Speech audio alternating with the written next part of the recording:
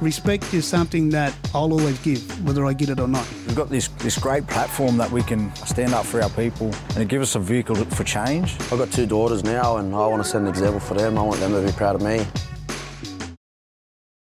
Well, hello and welcome to another episode of the Refuse to Lose podcast right here on KO Sport. I'm your host, Jake Duke, alongside one of Australia's greatest ever netballers, Caitlin Bassett. Thank you so much for joining the podcast. My pleasure. Thanks for having me. It is so good to have you in here and just run through your very impressive resume for people that might not be as fully aware of your career. And we were just talking beforehand, and even you didn't really know these things. So, 2-time world champion, a Commonwealth Games gold medalist, former Australian captain, over 100 caps for Australia, and a multiple Super Netball champion as well. And you played professional netball for 18 years. That is wild.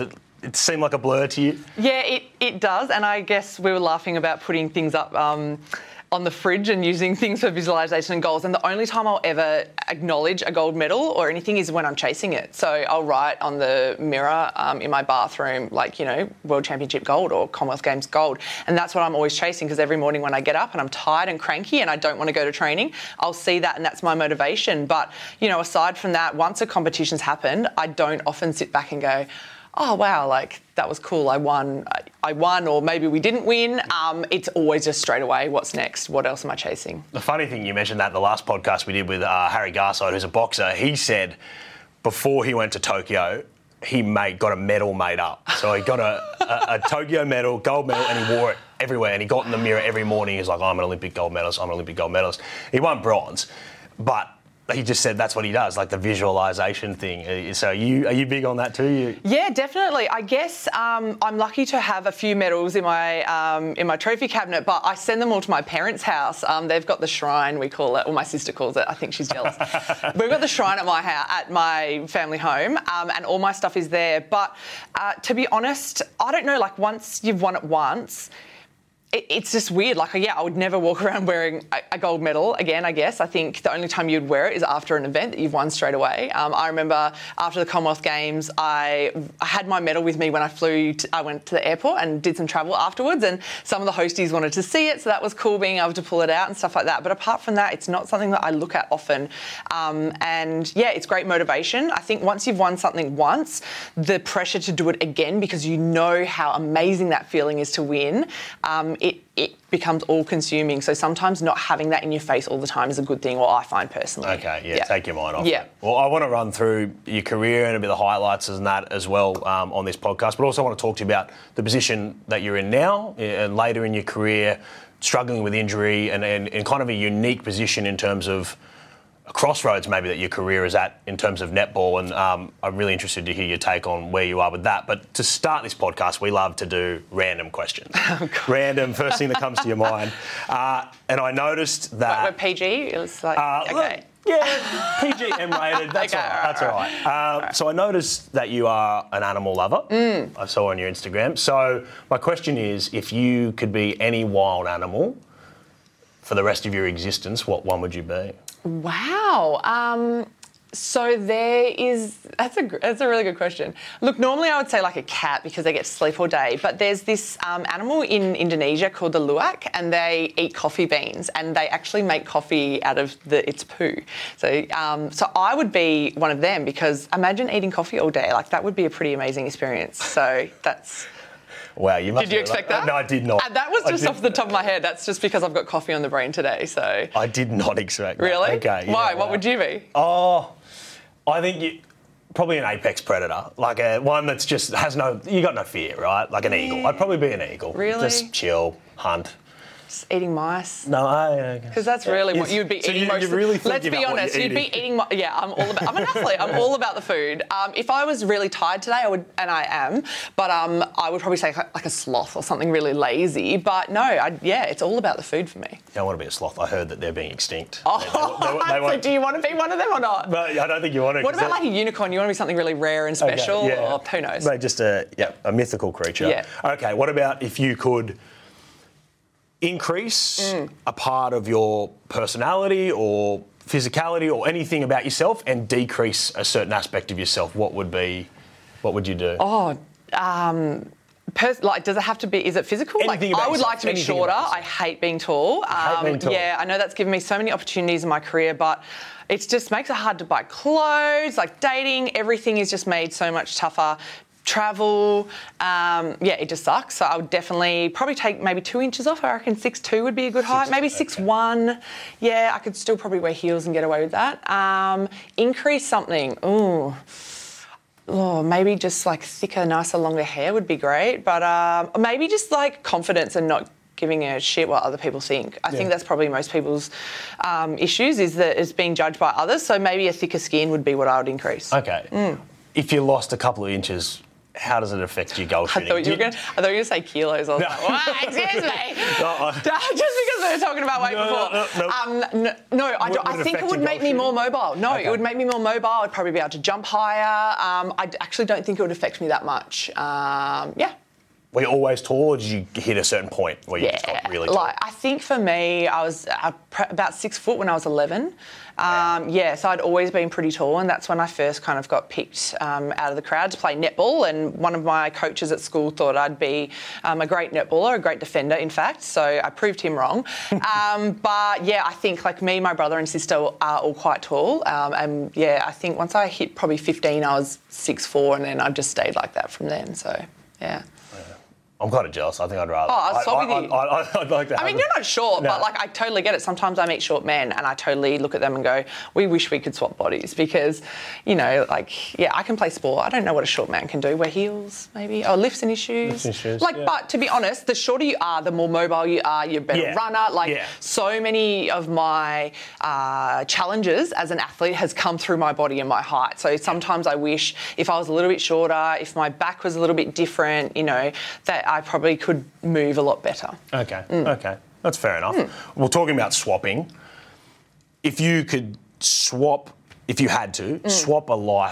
life with anyone else in the world, whose life would you take? Oh, look, I don't know. It's honestly something I don't think about a lot. If there's a celebrity or an athlete or anyone you think lives a cool life. To be honest, I think that being famous and being really popular and rich is not what it's all cracked up to be. I do a lot of reading on random topics, and one of them is about, once you earn, in Australia, it's $100,000. That's like your happiness cap. So anything more than that, you're not actually getting any happier. I think that just means more responsibility, more stress in your life. More money, more problems. Yeah, exactly. I don't know. To be an athlete it's one of the coolest things in the world. Like, you get paid to do something that you love. I would like to be more creative. Like, I'd like to maybe be an artist, but then I think there's a lot of judgment about what art you create. Same with writing.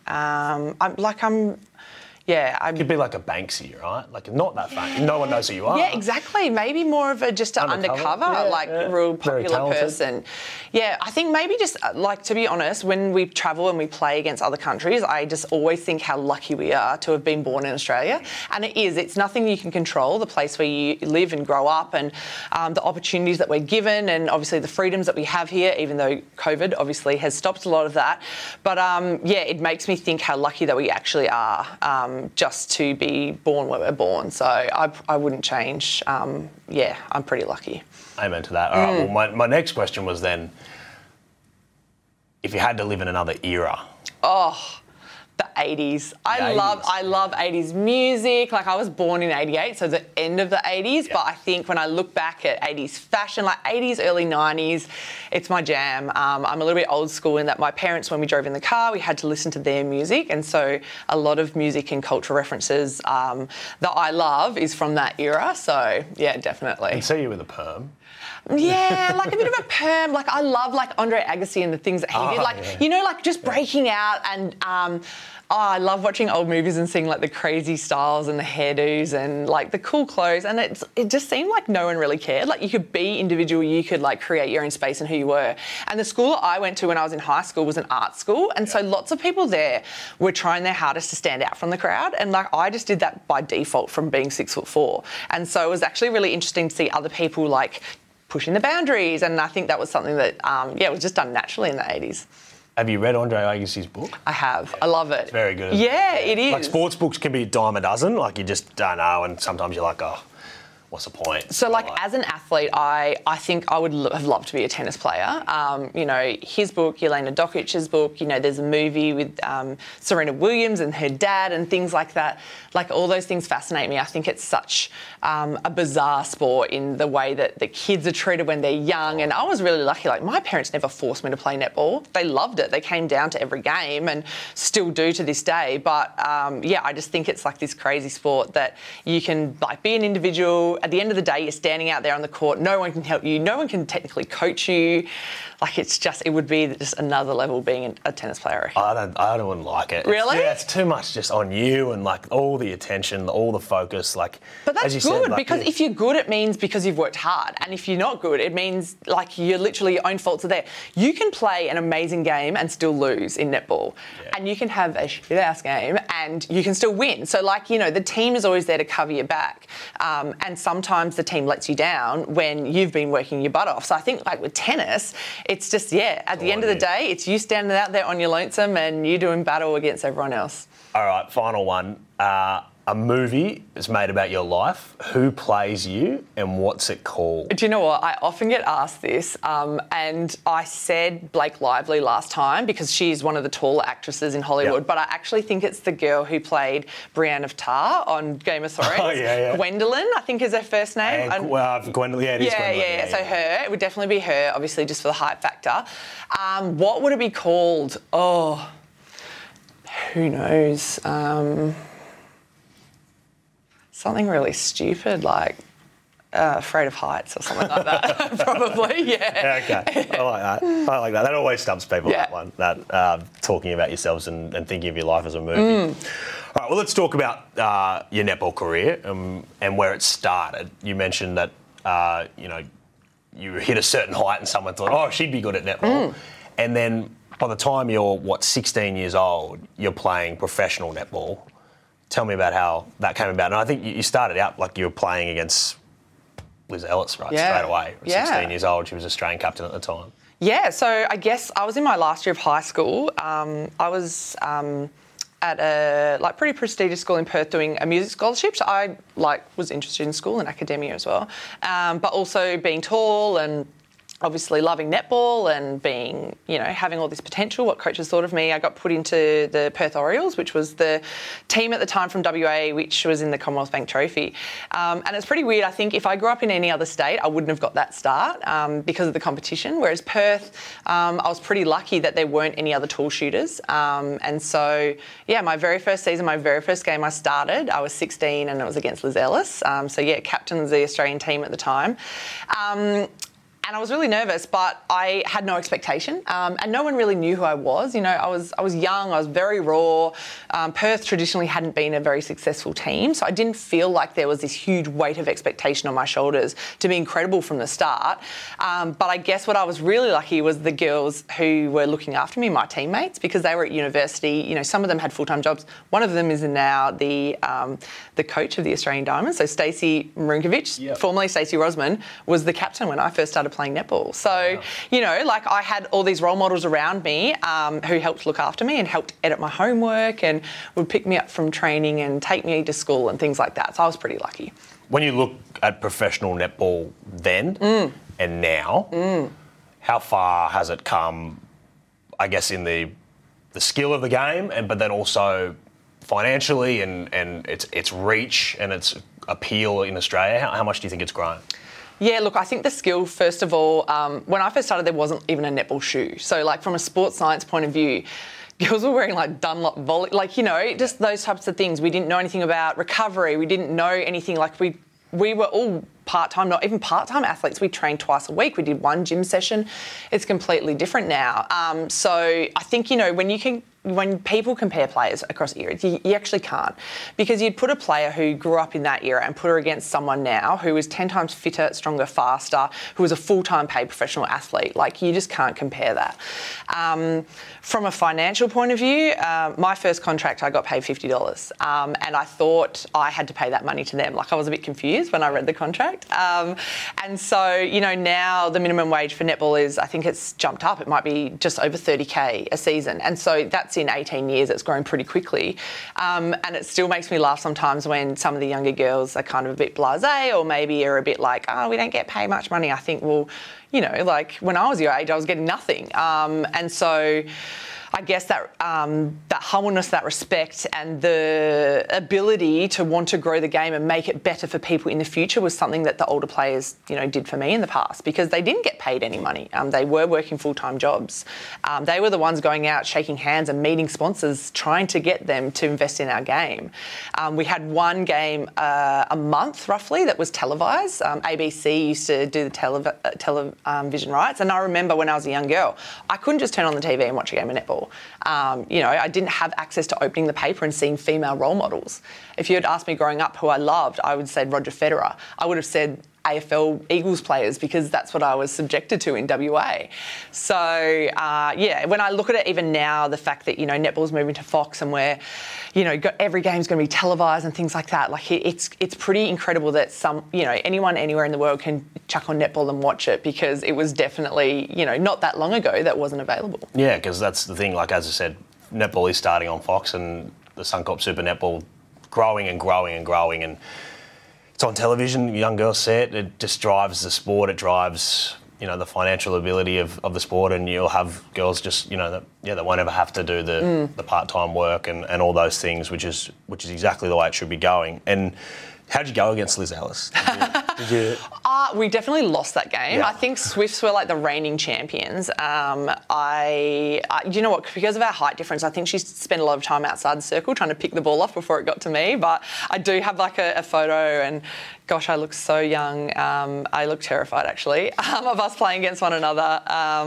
But yeah, I think that's like, what a great story to tell. Like your first game at elite level and you're playing against, you know, the captain of the Australian Diamonds team, starting in your first game, like lots of opportunities, I think.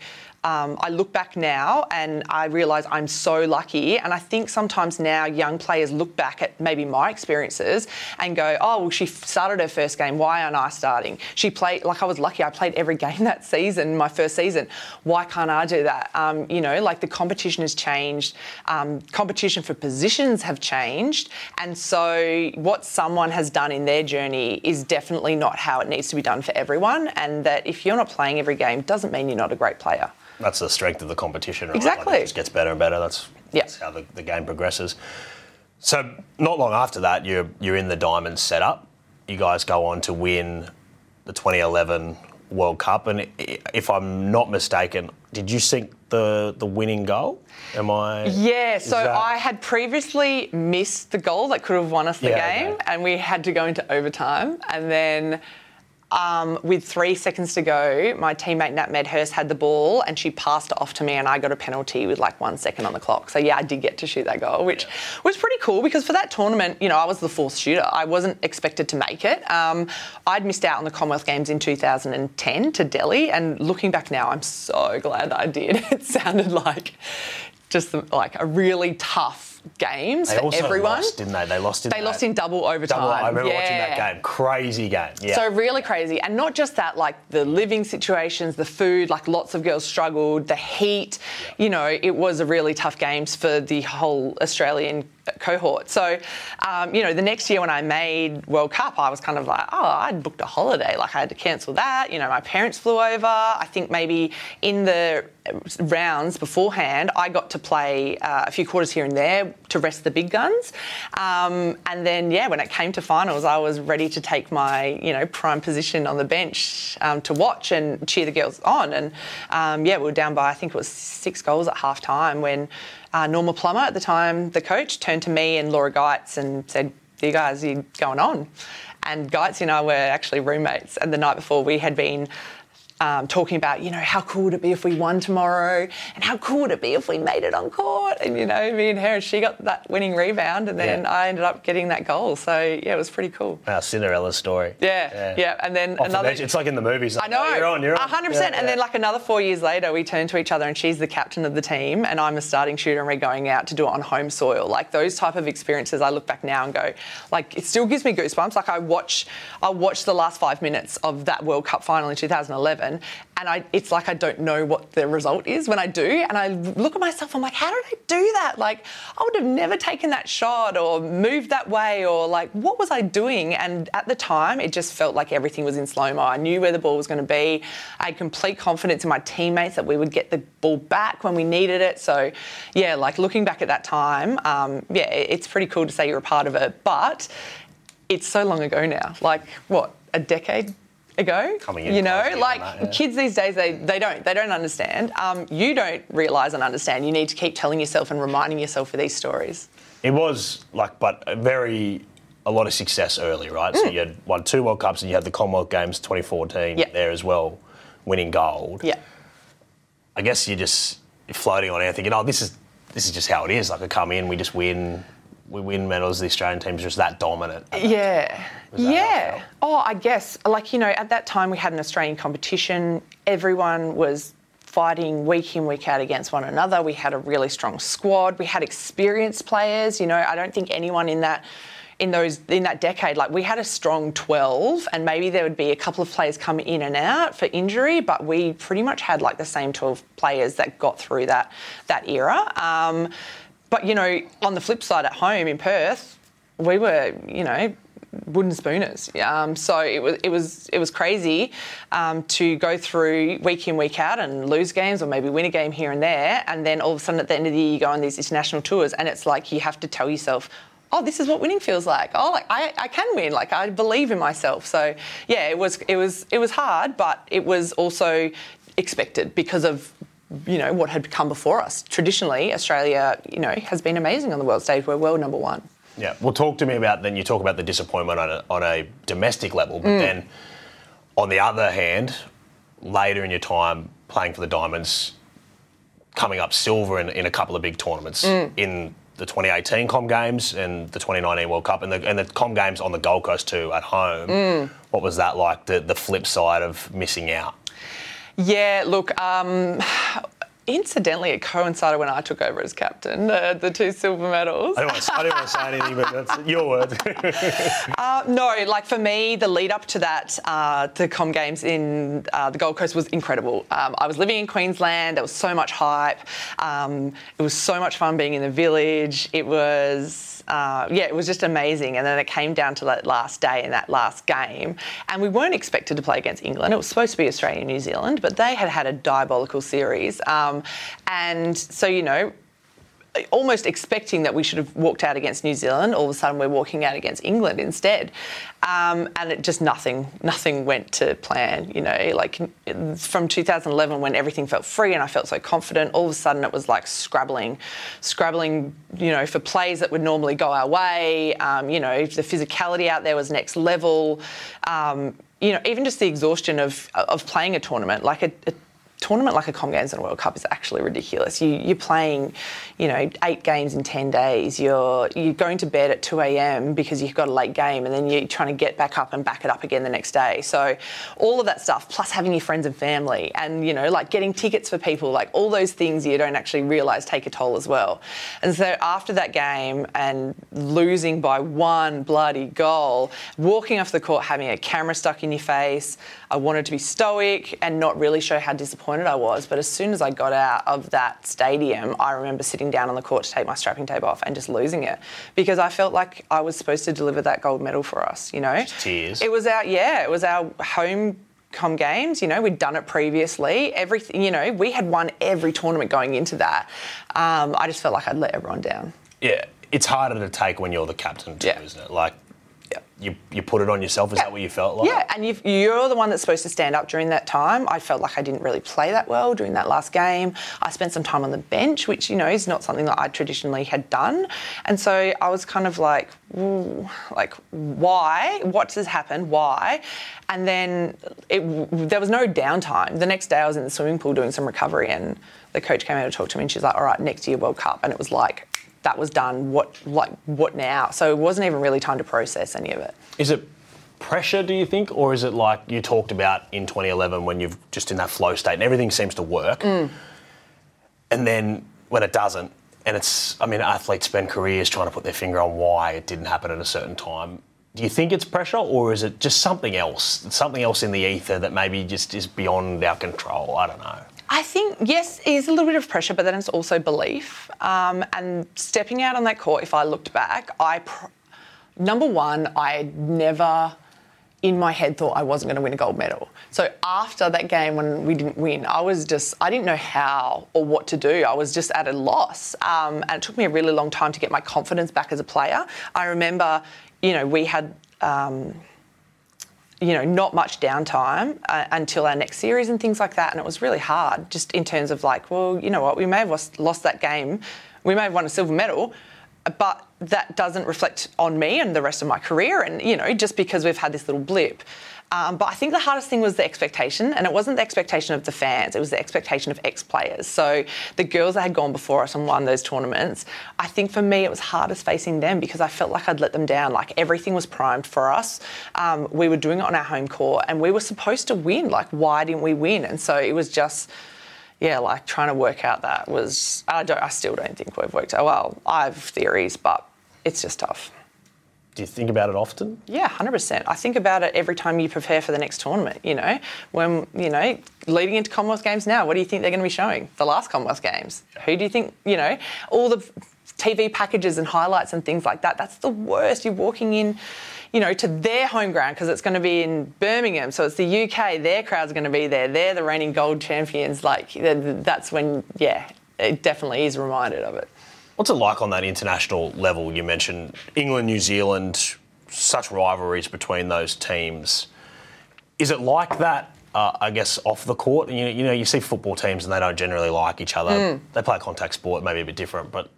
Is there a... Do you think netball's a non-contact sport? No, I mean a full contact sport. But like, is there genuine dislike with those guys, or is there a bit more friendly competition? I don't know. Yeah, I think since we've had more internationals playing in our league than ever before, it's not just England and New Zealand, it's Jamaica and South Africa and Malawi and Trinidad and Tobago. Like, we've all got all those athletes playing in Australia now. So I've played with and against so many of those girls. Jiva Mentor, I played against her every single training session in the Sunshine Coast, and we won 2 premierships together. And then, she was one of the people in the England team that won that gold medal. So, and that's the hardest thing. You're happy for them, but then you're not at the same time. And it's tough. You all stay in the same hotels when you're on these tournaments, or you're in the village together and you see each other.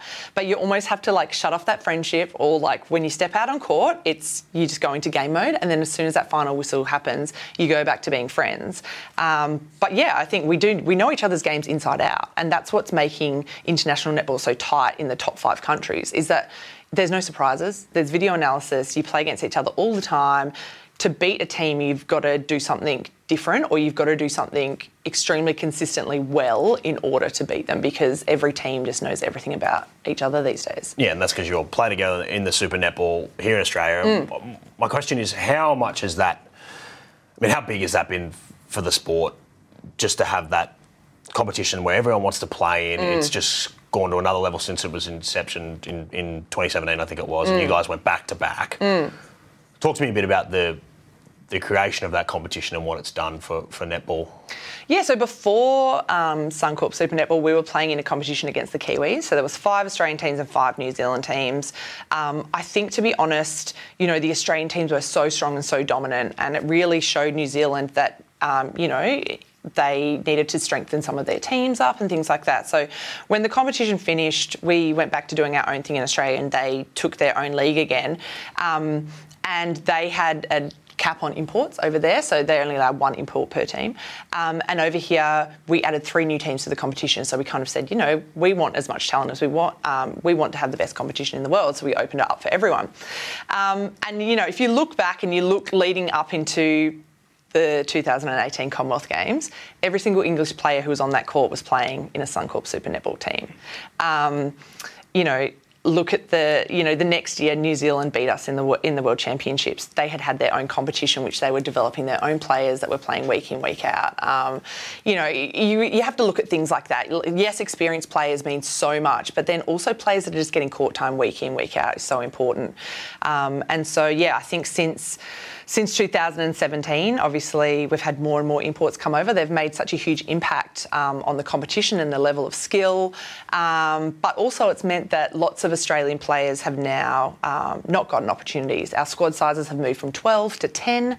So that's cutting out 2 players. And, those 2 players might be the me at 16 that was getting the court time. All of a sudden, those opportunities aren't there for them. And due to COVID or, whatever else is happening, there's actually no underpinning competition for them to compete in at the moment. So there's actually a huge gap, into where these players are going to get that experience, because you can't expect a player to maybe come on and play a quarter, a handful of times during the season and then put them on an international stage and expect them to go against a player who's played every single game for their country since they were 16. I want to talk to you about the imports and that a little bit later, because I think it ties in with where your career is at and what's happening now with you. So talk to me about, I guess, your situation. So from there, you obviously won 2 titles with the Sunshine Coast Lightning. You ended up at the Giants and then weren't getting much game time there.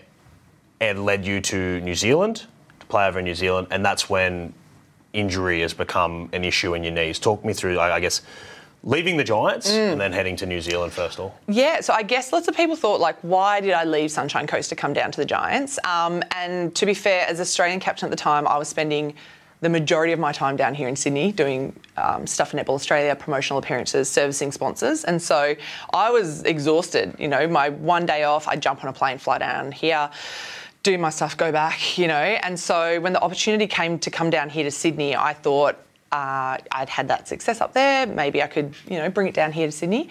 The first season I signed here for Giants, I broke my arm in pre-season, so that was a little bit disappointing.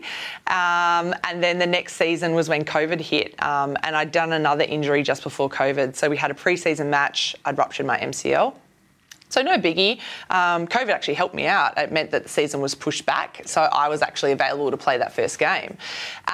But we were up living in the hub in Queensland. The rules had changed 6 weeks before we'd started that first game, and all of a sudden this super shot was brought in, which, according to our coach, just wasn't the style of play that suited me as a player. I'm a tall posting shooter who does a lot of damage underneath the post, and all of a sudden goals that were shot from distance were worth 2 points. So I was getting benched, which was really frustrating because, as captain of the Diamonds, you don't want to be sitting on the bench. And that's what brought me to be like, well, if I'm not getting court time, how am I going to retain my position in the Diamonds? I can't sit on the bench and expect to still be making gains. So I asked for a release from my contract. I had another year to go. And because of that, every other team had already signed their players for the next season. So I knew I was taking a risk, and I discussed it with Netball Australia. I said, would you rather me sit on the bench here, or would you rather me go to New Zealand and actually play? I can do some scouting. They're world champs at the moment. I've got the opportunity to do something that, not many players are actually able to do. So I went and did that. I went to New Zealand, and I got into New Zealand with the Australian team because we had some tests against the Kiwis beforehand. And so we flew into Christchurch. We did our quarantine there in MIQ. And the first training session out, I've gone to catch a netball and I've twisted my knee and tore my MCL. So I was devastated, number one, because I was the only capped shooter at the time in the team. All the other shooters that we'd brought on tour were rookies. And number two, I'd signed with this team over in New Zealand and I'd hurt myself before I'd even been able to train for them. So I felt this huge amount of pressure. I was like, man, I'm just going to strap it up. We'll inject it. I'm just going to do my best to push through this. And because we did that, it meant that I was loading up my other leg so much, and about 6 weeks later into the season, landed awkwardly and did my other meniscus. So, I was just like, what is going on? I'd been so good throughout my entire career with no injuries, and all of a sudden I'd gone broken arm, MCL, now 2 knees. And to be fair, I thought, I'll come back to Australia, we're going to jab them, both of them, and we're going to push through this tour that was supposed to be in the back half of the year. But when I came back to Australia, I tried to go to line dancing with my mum. So, you know, like a bit of boot scooting line dancing. Yeah, I was line dancing with my mum. And I couldn't even do that. I couldn't line dance with 6-year-old women because my knees, I was just in so much pain. Really? Were you supposed to be doing it at that point, or you just kind of run the gauntlet? Like you shouldn't have been on your moving that much, or no? Like I was, or you were fine. I was still supposed to be training. Like I was fine. Like I was. So you'd healed. Yeah, like there was a training camp in Perth. I was in Perth. Like I was ready to go, and I was just like, I don't think I can do this. And like my knees, like I'd gotten so frustrated during the season that I couldn't jump high. I couldn't move. I actually couldn't do the things that I'm known for. And so that frustration was creeping in, and when I couldn't even line dance with my mum, I was like, I'm not going to be able to play an elite game of netball. I'm not going to be able to play at international level. So we discussed about having surgery. So I had both my knees done together at the same time just to knock down on recovery time. And I was in Perth with my family, so that was great. I was supported. And during that time, recontracting was happening, so all the teams all of a sudden had all open positions. So I was like, sweet. I told the New Zealand side they're playing with that I didn't want to go back there because I hadn't seen my family all year because of COVID and the borders. I wanted to play back in the Australian competition because the only reason I'd left was because of lack of court time and not available positions because of contracting. So I was like, okay, cool. I was talking to my management group. Sweet, what opportunities do we have? Okay, there might be one here, there could be one here. We're going to talk to this person. Cool. I get surgery, and afterwards I'm in recovery, and I'm like, what's going on? He's like, there's no contract offers. And I was like, what do you mean? It's like, well, every team is going to stick with the players that they've had from previous years. And I was like, but why would they do that if they haven't been successful? Like, if you look at the bottom 4 players, why would you keep contracting the same players? And in all the Australian teams at the moment, every player or every team has a dominant, tall, holding style goal shooter.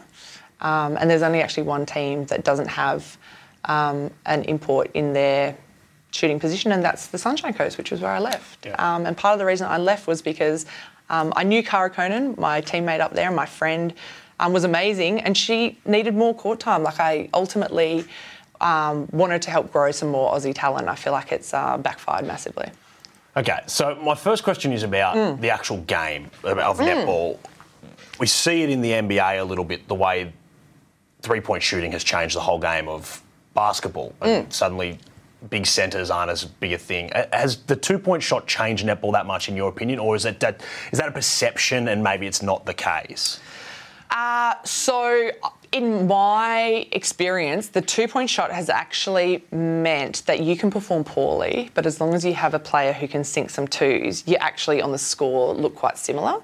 So incidentally, the rules that Suncorp Super Netball play are different from international. So, you know, you're doing something that you're not going to be international. So you could think, oh, my team's great because, we only lost that game by 1 goal or maybe we won. But if you go back and you take out the 2 points, you're actually far behind. And then so I think about that computing to an international level. If you're cruising thinking that you're doing okay, that could become an issue. But apart from that, no, I don't think so. They made other rule changes, kind of like rolling subs, so when the ball was down the other end, you could run on and off. But I think for someone such as myself, a tall player, who has been told their entire career, stay near the post because that's where you're most damaging, to then all of a sudden having to change the rules and be further out. And even, thinking during a game, we're down by 4 goals now. Instead of taking this easy shot, which I know I'm going to get, do I kick it out to that person? And they've got a 50-50 chance. I think if you look back statistically, the teams that did the best and the teams that have actually won, they didn't use the 2-point shot.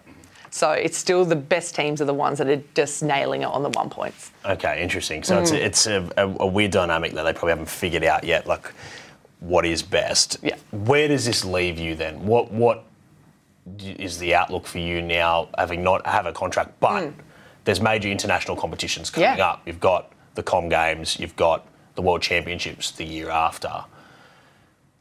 Do you still hold hopes of playing in those? And if so, how do you do it? Yeah, I guess if you look at it, I guess across other codes, if you had an NRL player that didn't have a club contract, would they still be able to play for the Kangaroos?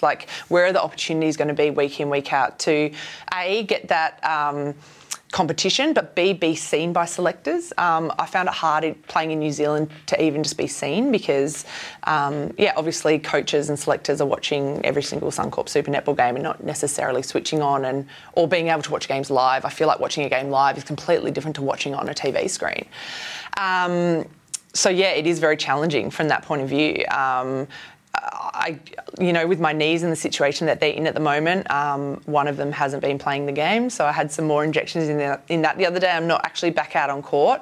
I was asked by the Sydney Swifts to be a training partner for them, which is amazing, but then also the training partners, traditionally the kids who are trying to crack it, they're the 18-year-olds that are finishing school or, still living at home and doing that, and it's a unpaid position. So to drop back into a training partner position, I think, it'd be great to have that training environment, and I definitely need to be doing that if I want to be a chance.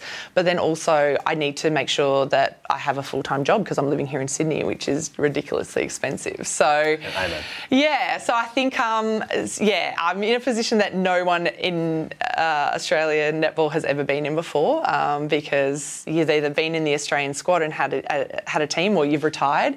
And I don't think I'm ready to do that yet. I think, when I was injured, I wasn't playing at my best, and fair enough. No one's actually seen me play Suncorp Super Netball with the Super Shot. I am a great short-range shooter, but I also can put a long goal in as well. It's just opportunities that I haven't been afforded to, which has been frustrated. How do you deal with this then, having been so high in the sport, and obviously, there's ego. I don't want to say ego in a bad way, but everyone has an opinion of themselves, especially as an athlete. You have to believe in yourself and how good you are. Yes. How have you dealt with this whole situation from being Australian captain, a year ago, to now being in this position to not even having a Super Netball contract and believing that you can still contribute? How have you dealt with that mentally? Yeah, it's been tough. I've got a great support network, and to be fair, one of the challenging things for me is the things that I've done and acknowledging the things that I've done, and what does that mean going forward. At this stage in my career, I feel like the last 18 or 17 years has meant nothing. You're only as good as your last game, and clearly selectors or whatever have not thought my last games have been good, but don't want to look back to the last game that I was fit, which was my 100th test in Australia, where we won the Constellation Cup. So things like that, I get really frustrated about, because I know my last season with Magic wasn't great because I had 2 torn meniscus. I know my season with Giants wasn't great before that because I sat on the bench the entire time. So for me, it's just hard computing as an athlete. I know I'm better than that. I'm a very competitive person. I'm not afraid to work hard. So all of those things I feel like that are in my control now all of a sudden are not in my control. There's not a lot of things you can control as an athlete. You get told what to eat, what to wear, what time to train, how to look, what weights to lift, everything you get told to do. Whereas at the moment, I'm floundering a bit. I go to the gym and do my rehab, but no one tells me what time to go there. No one tells me really what to do. I've got the Netball Australia's medical staff overlooking my rehab, but I don't have a team that I can go in and train day in, day out with. So it's very unsettling after having so much structure and routine in your life to all of a sudden have nothing. And to be honest, when I was first had my surgery and found out that I didn't have a contract, I was really lucky that I was in Perth with my family, because I didn't get out of bed for a few days. I didn't know what to do with myself. I didn't know who I was, and still sometimes struggle with that because you spend so much of your life being told you're a netballer, you're Caitlin Bassett, you're a goal shooter, you're this, but not so much about you're a daughter, you're a sister, who you are as a person and what that means. So I guess the last few months for me have been really, really challenging, but also I feel like it's been a stage that I've had to go through, and what every athlete is going to go through at some stage in their life is working out who the hell you are.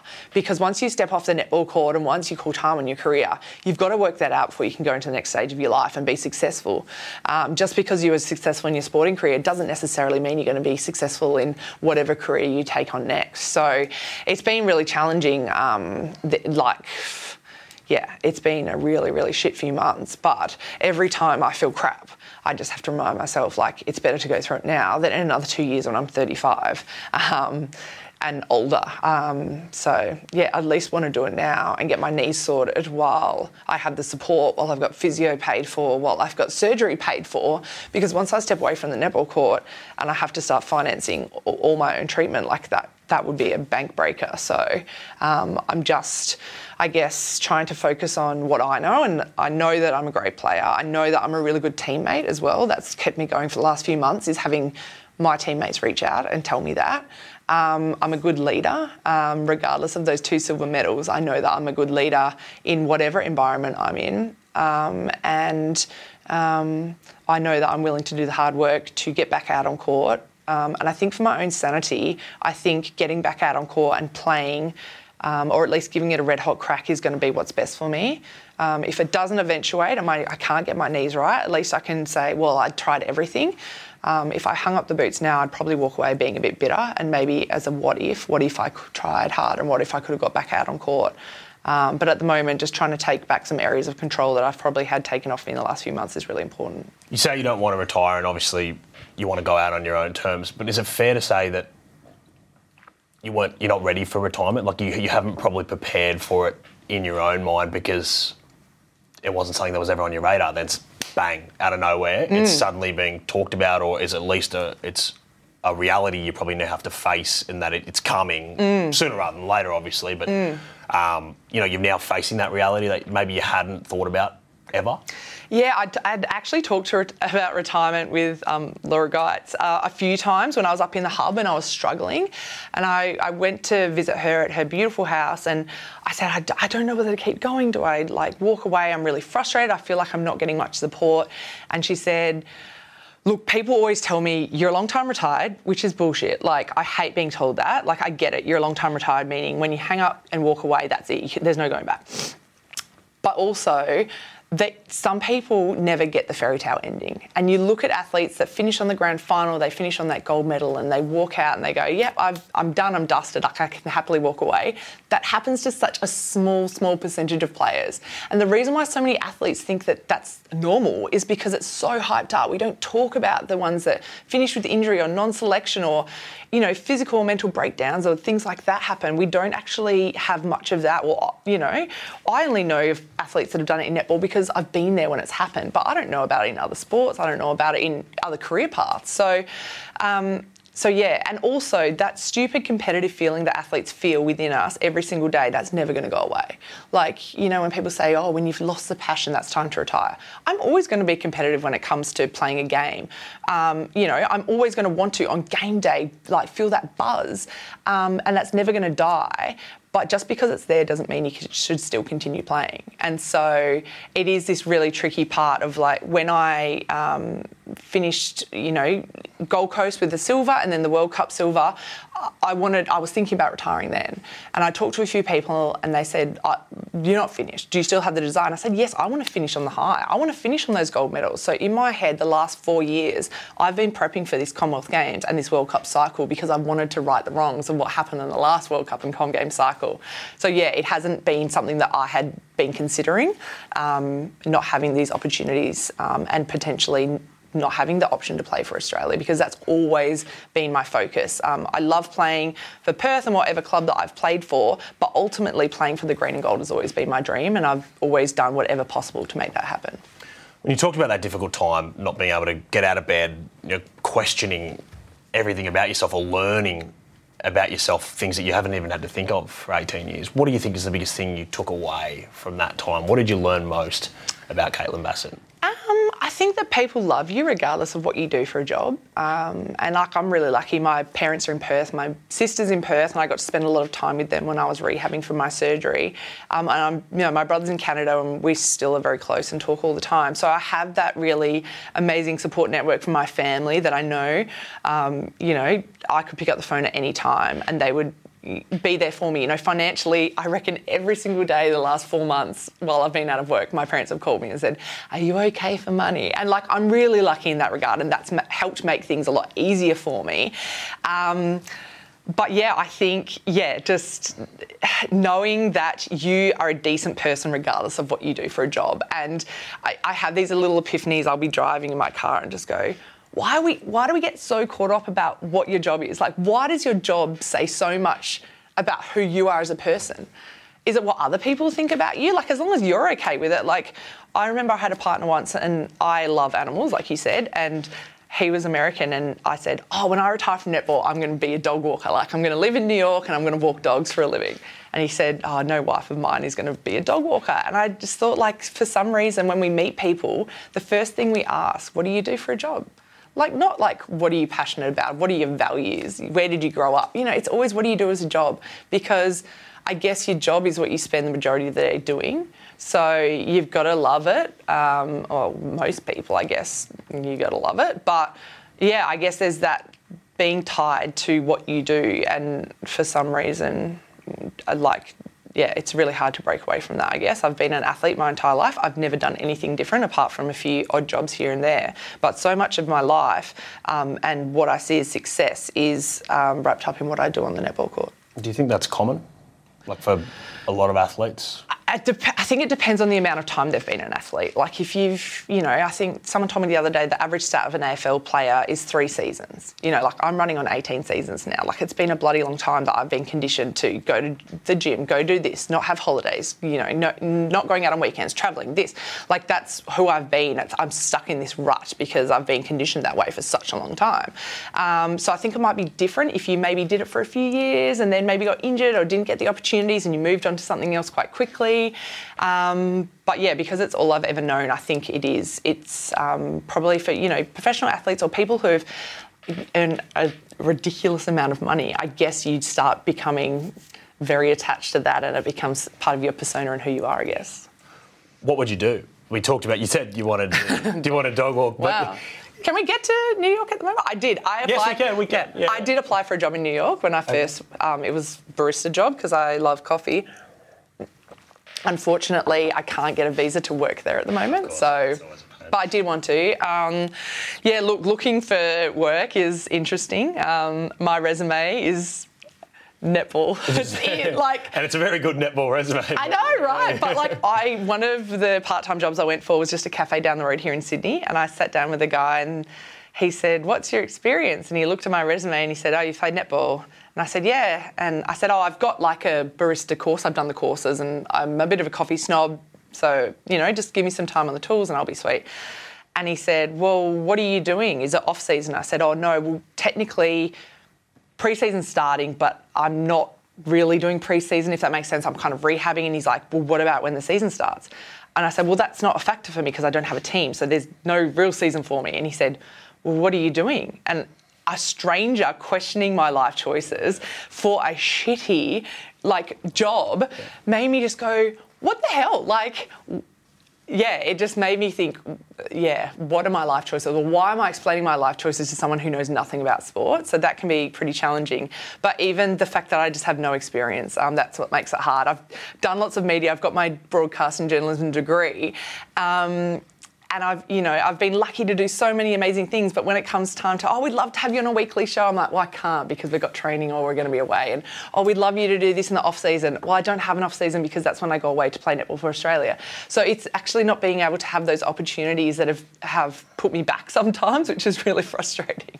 But I do have to commend your work ethic. Before we were talking about what you might do before we started, and you said, why don't you just get into netball commentating, which is obviously a path that so many former athletes take. And you said to me, I want to use my degree that I have. I don't want to just take that. I want to start a producing gig, for lack of a better word, shit kicker producing gig, learning to put together netball, learning about other sports. So that's, I think, it's the right attitude to have. And is that something you'll go down that path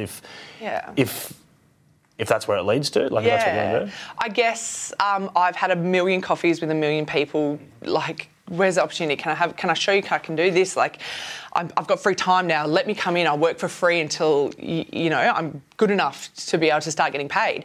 I know that I've got to start at the ground up. It just is what it is because I don't have that experience. But I also think from the experiences I've had through netball over the last 18 years, say a producing role, would be great because I've got so much more insight. I know what it's like to be on that side of the camera. I know what it's like to be on the court. So I think, the ability to be able to create something that's different and completely new, I've got a lot of ideas about because I've been frustrated in the past. Like, well, why are we doing this? And why don't they explore this story? Or why are we doing the same thing? We can do this, this and this. And so to be able to talk to other people that can actually make those things happen, or to explain to someone who goes and changes rules randomly or goes and does something, is that this is how it's actually going to affect the team and the players at the end of the day.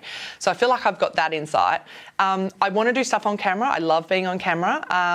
But also I'm that annoying person, and this is probably why I've come so far in sport, in that I want to be the best. And so if I'm coming up against you in a job, so you're a netballer, you're another netballer, and you're coming up against me, or maybe you're an NRL player. We've both been elite athletes.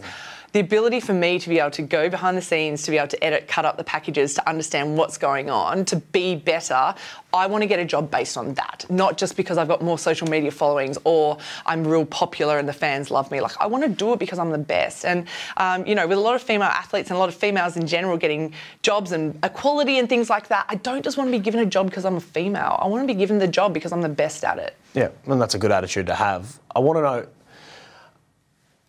obviously, you got emotional before talking about the situation you're in, but is there anger? Do you feel anger at all about maybe not, obviously you can't control the injuries, but the situation where we're talking about imports, we're talking about maybe there's a disconnect between the international level of netball and the super netball, where you've got someone who could be in the international system but can't get a super netball. Is there any kind of anger about where the system might be letting you down a little bit? Look, I've seen things like this coming for the last 3 years. So these are conversations that I've been having in the background around players getting opportunities for Australian players. Obviously, as captain of the Diamonds, I want the Diamonds to be the best in the world. So everything that I do is to help the other Diamonds athletes and help push through more talent through the Australian system so we have a bigger pool of athletes to choose from.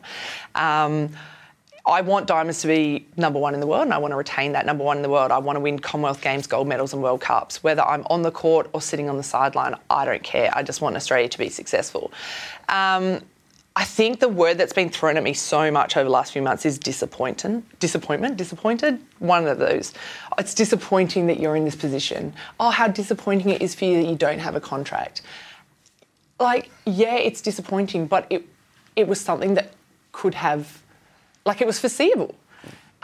Is something going to happen now to stop this happening again in the future? Like, is it going to take losing a Commonwealth Games and a World Cup, losing a world number one ranking before we start making any changes? Like, for me, I guess I hate that word disappointment because it makes me feel like I've done something wrong. Like, when you're naughty as a kid, like, I'm not angry at you, I'm just disappointed. Like, yeah.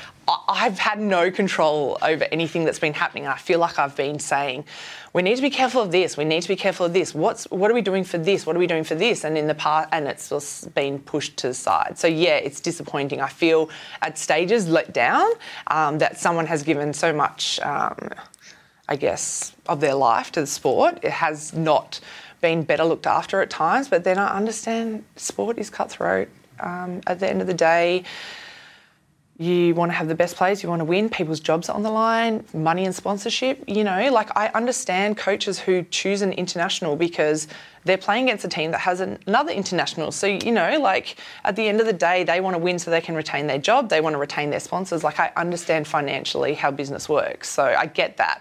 But I also look back to the days when I first started where there were so many opportunities for Australian athletes. There were so many of us out there getting court time, and it benefited, the league that we had in Australia plus the top level. So I guess at stages I kind of look back to the past and look back in the past a lot because those were great times, not just in my career, but for, netball at the elite level in Australia. Talk to me about what you would like to see change then, right? We talk about import players. If there's caps on them, or should there just be maybe bigger squads, more, like there was talked about rookie contracts and allowing younger people to come in. And like, obviously you're not a rookie, but that might help the fact that if there is rookies in the squad and they've got backup rookie shooters that, they could put in potentially, like they're more willing to bring in Caitlin Bassett, who may have some injury concerns, but we have that backup fallback plan that there are some rookies as well. And that could help, Is that what you wanted to see changed? I know that was shelved, that plan. Yeah. How do you see it? Yeah, I think like you've always got to go back to what opportunities young players have. And I've been around for so long now. I've seen the young players come in and they bust their guts and, they do it for nothing. They do it for the love of the game. They do absolutely everything and they might just be a training partner, so they're never going to get the opportunity to play. But where are they then going to play? Like, they want to get to the next level, they're going to have to play somewhere. So I want better underpinning programs. I know COVID has messed up so many things, so many underage, carnivals and competitions have been cancelled. But I feel for some of the young girls that train 7 days a week and don't actually get to play a game of netball. Like, who wants to do that? Like, the fun part of netball is actually playing. It's not about training. So I want to see them get opportunities because, there's been, instances in the last year where there's been an injured player and a young player has stepped in and they've played amazingly and everyone goes, oh, wow. You're like, they've been doing that for the last 5 years. This is just the first time that they've got the opportunity to do it on the big stage. So there's all this talent that is sitting, bubbling away. Maybe they're not ready yet, but maybe they just need the opportunity. When I was young and I was 16 and I was thrown out on the netball court, I definitely wasn't ready. But playing against the older, more mature girls, that hardened me up, that toughened me up, and that made me better. So I think those opportunities for girls to actually be getting court time and getting on, and not just a lazy 5 minutes if your team's up by 20 goals thing, like putting them on and backing them in and giving them that experience. And you might not win that year or the next year, but keeping them together and giving that confidence and putting your faith in them that they are going to be a great player, I think then brings that loyalty back as well to teams. I think we can probably have a few more teams in our competition. We've got 8 teams at the moment. I think you could squeeze out 9 or 10. And there's not really a premier second-tier competition at the moment, is there? No. That's a massive... Yeah. So, like, for me, if I want to play this year, I've got to play Premier League here in New South Wales. Yeah, so you've got to play, like, basically local... Yeah. Is it local league, right? And you, from there, could, all things going well, you're fit, play in Premier League, and then the Diamonds could say, yep, she's in, she's coming to the Com Games with us. But there's no second-tier competition for you in the professional. Like, that seems like there's a gap in the market there, right? But is that always been the thing, or is that a COVID problem? No, yeah. I think there was a competition called Australian Netball League, ANL, which like your training partners or maybe girls that didn't get court time would drop back in and play, and they would travel like Lightning always had the team that travelled with us as well. And after the game, if you didn't play, you could choose to play with the other girls, and that's how lots of teams picked up talent. Coaches could stay and watch and things like that. And so putting funding back into that I think is really important because the gap between a state league level competition, that's not going to prepare me to play in an international level. Playing against girls who maybe not as experienced, don't have as much body control, like I feel like that's going to set me up for more injuries as well. Even training environments, making sure I'm getting the right training environment. I'm considering, when I'm coming back training with one of the men's sides down here because, they train in after hours time, so I'd be able to work and then go to training, but also, the level of physicality, the skills that they have, their vertical elevation, that's all things that are going to challenge me as a player as well. Okay. Yeah, okay. That's crazy, but then you have to go maybe play against in the men's competition just to even get that. Yeah. I bet you'd school them probably too as well, wouldn't you? Yeah. No, they're amazing. We always play against the men in tournaments, like in the lead up to big tournaments because they're so good. They can jump so high and run so fast. I can't play how I normally play against the men because they reject my shot. Like, you can't put a high ball in. They can jump higher than you. So it's really challenging playing against the men. They're amazing. Well, okay. Oh, well. Yeah. I have played a game of netball in my life and I was not very good. No. Let me guess, defender? Yes, did defend. And I didn't like that. I didn't like having to predict where someone else is going, and it's hard to do. It's really hard to do. You'd rather be the person who's just attacking, moving for the ball, and they've got to adapt to you, which I mean that always seems like the go. So where does the next 6 months, a year go for you now with your career? What do you look to do? How do you progress with everything that's going on? Yeah, I'm a little bit torn. I've kind of got like one foot on either side. I'm obviously doing everything to get my knee right. I had some more injections and I'm going to be trying hard to get back out on court in January. Not sure who with yet, but getting back out on court. And I think that'll tell a lot. Like, if I can jump and move the way I want to on my knee, I'll keep pushing because you're a long time retired. And I'm still in the Australian squad. But then on the other side, I want to take back control of my life and start setting myself up here in Sydney and get a job and start, a new career. But I worry while I'm doing that, maybe something will happen over here and someone will get injured or pregnant and there'll be an opportunity for me and I won't be able to do it justice. So it's really hard. I still go to the gym every day just for my own mental sanity, and once I get back out on court, obviously that's going to be a huge focus for me. But I guess in the meantime, if I can, just start doing some work. I don't know. Yeah, just do everything possible, I think, to get my knees right is probably the first thing, because I want to be able to live a happy and healthy life. I want to be able to get in and out of the car. I want to boot scoot with my mum again. So, yeah. That's what's important. I know, right? That's the goal. Well, obviously, you go with the knees. They make the first decision for you, right? And then you go from there and just progress and, obviously tick every box and like the decision will be made for you either way, and then you can move on with peace. In terms of the girls, like I've been speaking to a few of the netball girls recently, with Fox Sports News and stuff, and there's a jam-packed international schedule. Like, as we said, they got the Quad Series, but then they go to the Com Games, they go to the World Champs after. Like, where do you think the team and the squad is at in terms of winning back those tournaments moving forward? Do you know what? I'm on 102 tests for Australia at the moment, and if COVID hadn't have happened, I would have beat the record for most tests played, which is frustrating because that's what I wanted to do. Who owns it? Liz. So that was my goal, and that's what I was, building towards. If I'd have played Com Games, I could have chose World Cup or not, would have been set. So that's really frustrating. I feel like COVID has really stripped everything away from Australia internationally. We did get over to play New Zealand at the start of this year, but then all the tests in the back half of the year got cancelled. In the meantime, New Zealand got to play against England. England have been playing against Jamaica. South Africa have been playing tests. Like, everyone's been playing tests, and we've just been stuck in lockdown land in our own country here. So that's been really frustrating. I don't even know. Like, there's girls who have played maybe one test for Australia or none, who are in this touring squad going over to January. And so I can't even tell you. I didn't go to the last camp because that's when I was getting surgery on my knees, and I didn't go to the camp before that because that's when I just finished up in the hub and I needed to get back to Sydney because I'd been away for 3.5 months. So I honestly can't tell you. Like, this tour in January it's going to be massive because it actually doesn't leave you a lot of time before Commonwealth Games. Like, you don't have much time you don't get any more time together. You do that series, you come home, you'll start pre-season or finish pre-season, you'll play 4 or 5 rounds with your club, and then the team will get selected. And then at the end of the year, like in July, as soon as the season finishes, you'll go away. So it's not a lot of time to make huge gains.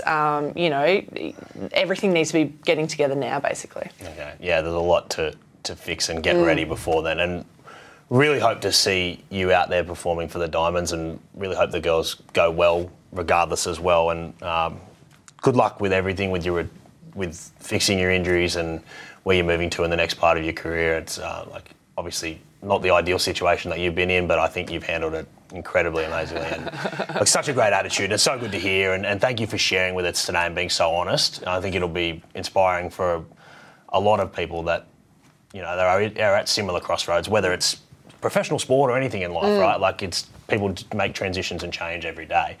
We do like to finish this podcast, but with a few more random questions. Okay. So I ask every athlete this, and athletes always have the strangest ones, but do you have superstitions before you play that you have to do? A nap. I'm a game day napper. Okay. Yeah, and I have a coffee before my nap. So because it takes caffeine about 40 minutes to kick in. Okay. So if I have my coffee, I won't sleep for too long because I can get caught up in having like an hour nap which goes longer. Yeah. And on game day, you don't have a lot of time. So I'll have my coffee, have my nap, and then I'll start like waking up, and then by the time it's like get ready for game, I'm a bit buzzy and good to go. Okay. I'm not a napper. When I wake up from a nap, I feel like I've been hit by a truck. Yeah, but if you have a coffee beforehand... If you have a coffee. Okay. Yeah. All right. There you go. That's a pro tip, kids. Kids. So if you're marooned on a desert island, right, and you've got all the food and water and shelter that you need, all the essentials, what are the 3 things that you're taking with you? I guess my animals, number one. They are like endless entertainment for me. For some reason, Just run us through the animals. Okay, so I've got Chino, the Bernese Mountain Dog. He's about 60 kilos. He thinks he's about 6 kilos. He lays on you. I've got 2 rabbits, one gigantic Flemish and one little fluffy cashmere. He's a cashmere lop. And I've also got a cat. So they all coexist quite harmoniously in my house. But seriously, between all of the animals, so like Lulu the cat follows me everywhere. In bed, she jumps up on you. So she's quite time consuming. I'll often play with her. The rabbits I let out or I'll take them out places with me. They're heaps of fun. The dog pretty much comes most places with me. So between all of them, they would be very distracting and good, like, you know, time wasters. Island buddies. Yeah, exactly. I could take them for a walk. The rabbits would love digging in the sand. Lulu would probably just hide up a tree. It'd be great. And you were saying that the blind big rabbit is the alpha apex predator. Yeah, well, it's quite funny. I make stupid decisions when I have injuries, okay? So well, I don't know. So most people, like when they drink, but yours when you have injuries. Yes. So I got the cats. So there was 2 cats. There used to be 2 cats. They were rescue kittens, and I got them. I was concussed after a netball game. I didn't realise, and I went to the pet shop to get dog food, and the 2 kittens were there. And I said, and the lady said, they've been there for ages because no one wants a bonded pair. And I went home and I was like to my boyfriend, and I just started crying, and it's because I was concussed and I had no clue. Yeah.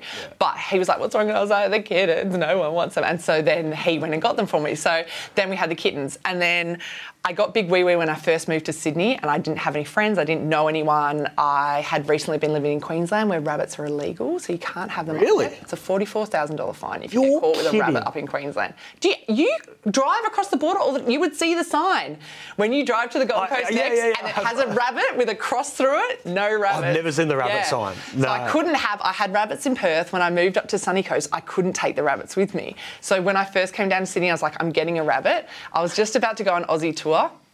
I had this guy on Gumtree, said, yeah, I've got some, come pick. And I said, I like that one. And he said, yeah, no worries. And then I said, if it's still there after tour, I'll pick it up. So I came back in 2 weeks and it was the only one left. No one wanted it. It's because its ear was twisted, and because of that, it must have had something wrong with it, like when it was one of 12. Yeah, okay. When it's supposed to be squished in its mum, so it's blind. I was like, I don't care. Like, of course I want it. And then, so that was another stupid decision. And then the last rabbit was when I did my MCL at the start of lockdown, and I was sad and I just wanted a pet to play with. I can't believe that rabbits are illegal in Queensland. I know. Did you not? No, did not know that. So I feel like you get less of a fine for like having a gun or something. Like, you know what I mean? Like, so when I moved, I almost didn't sign my contract to move over to the Sunshine Coast South because I didn't want to not take my rabbits. Rabbits. Yeah, I had rabbits in Perth. When I went over there, the first thing I did was look up how to get a magician's license, because that is the loophole. So I was legitimately going to have magic shows on court after a game just so I could have rabbits in Queensland. Can you do any card tricks? Or you got anything? No. So you can have rabbits if you're a magician. That's the loophole. And you've got to have a license to be a magician. You have to have a license, and you have to prove that you do like X amount of kids shows and stuff like that. You can't. It's very strict. That might be the strangest thing I've heard about Queensland. Yeah, there you go. Like, I think daylight savings and the cows and stuff, that's weird, but the rabbit thing might be weirder than that. I know, right? Wow. Okay. Well, that leads me to my next question. Hidden talents. Obviously not a magician. Not a magician. Look, I'm a great sleeper. I can sleep anywhere. Anytime. Because I'm really tall on a plane, I'll often sleep with my head down. And I was in the emergency room last night because I cut my thumb open and I needed stitches. And I was waiting. It was 2 a.m. and I was kind of like in this fetal position on my legs, like folded over like a sandwich, basically. On the massage table, I'll fall asleep. If we do video analysis and it's a bit dark in the room, I'll fall asleep.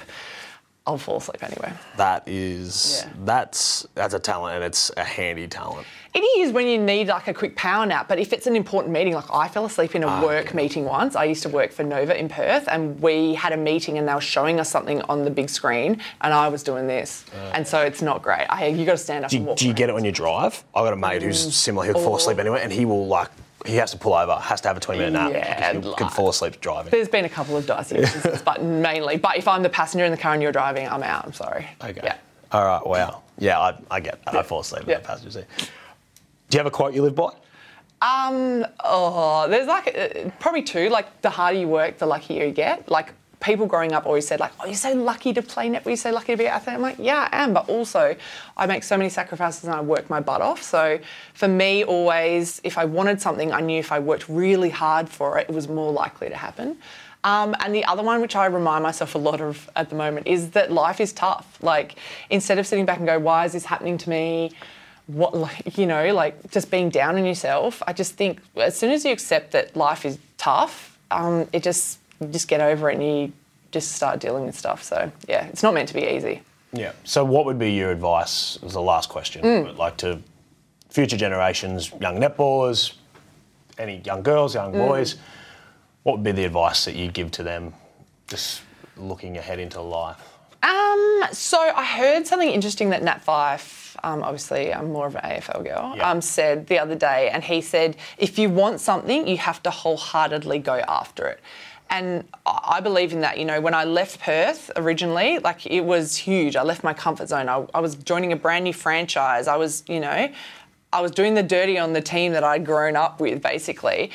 But you can never look back. And if you want to do something, you want to chase something, and this is my focus with my knee at the moment, is you just got to wholeheartedly do it. It might not work out, but it doesn't matter. You just got to chase it. And then you can walk away knowing that you've done absolutely everything to make it happen. So, yeah, like if you're passionate about something or you're unsure about anything in life, just giving it a red hot crack and not giving yourself any excuses like, oh, I wanted to do it but it was too hard, or like, oh, I couldn't afford to do it. Like, if you want to do something badly enough, you'll find a way to do it and put everything into it. If it doesn't work out, so be it. At least you can walk away with your head held high knowing that you've done absolutely everything to make it possible. Well said. Well said. Caitlin Bassett, thank you so much for coming on the show, sharing your experiences and inspiring and showing that, yeah, you can achieve anything and put your whole heart into it and nothing else really matters. Thank you so much. I really appreciate it. No worries. Thanks for listening, guys. We've got plenty more episodes coming your way very soon. Don't forget to follow the Refuse to Lose podcast on Facebook, Instagram, and Twitter. We look forward to talking to you again soon.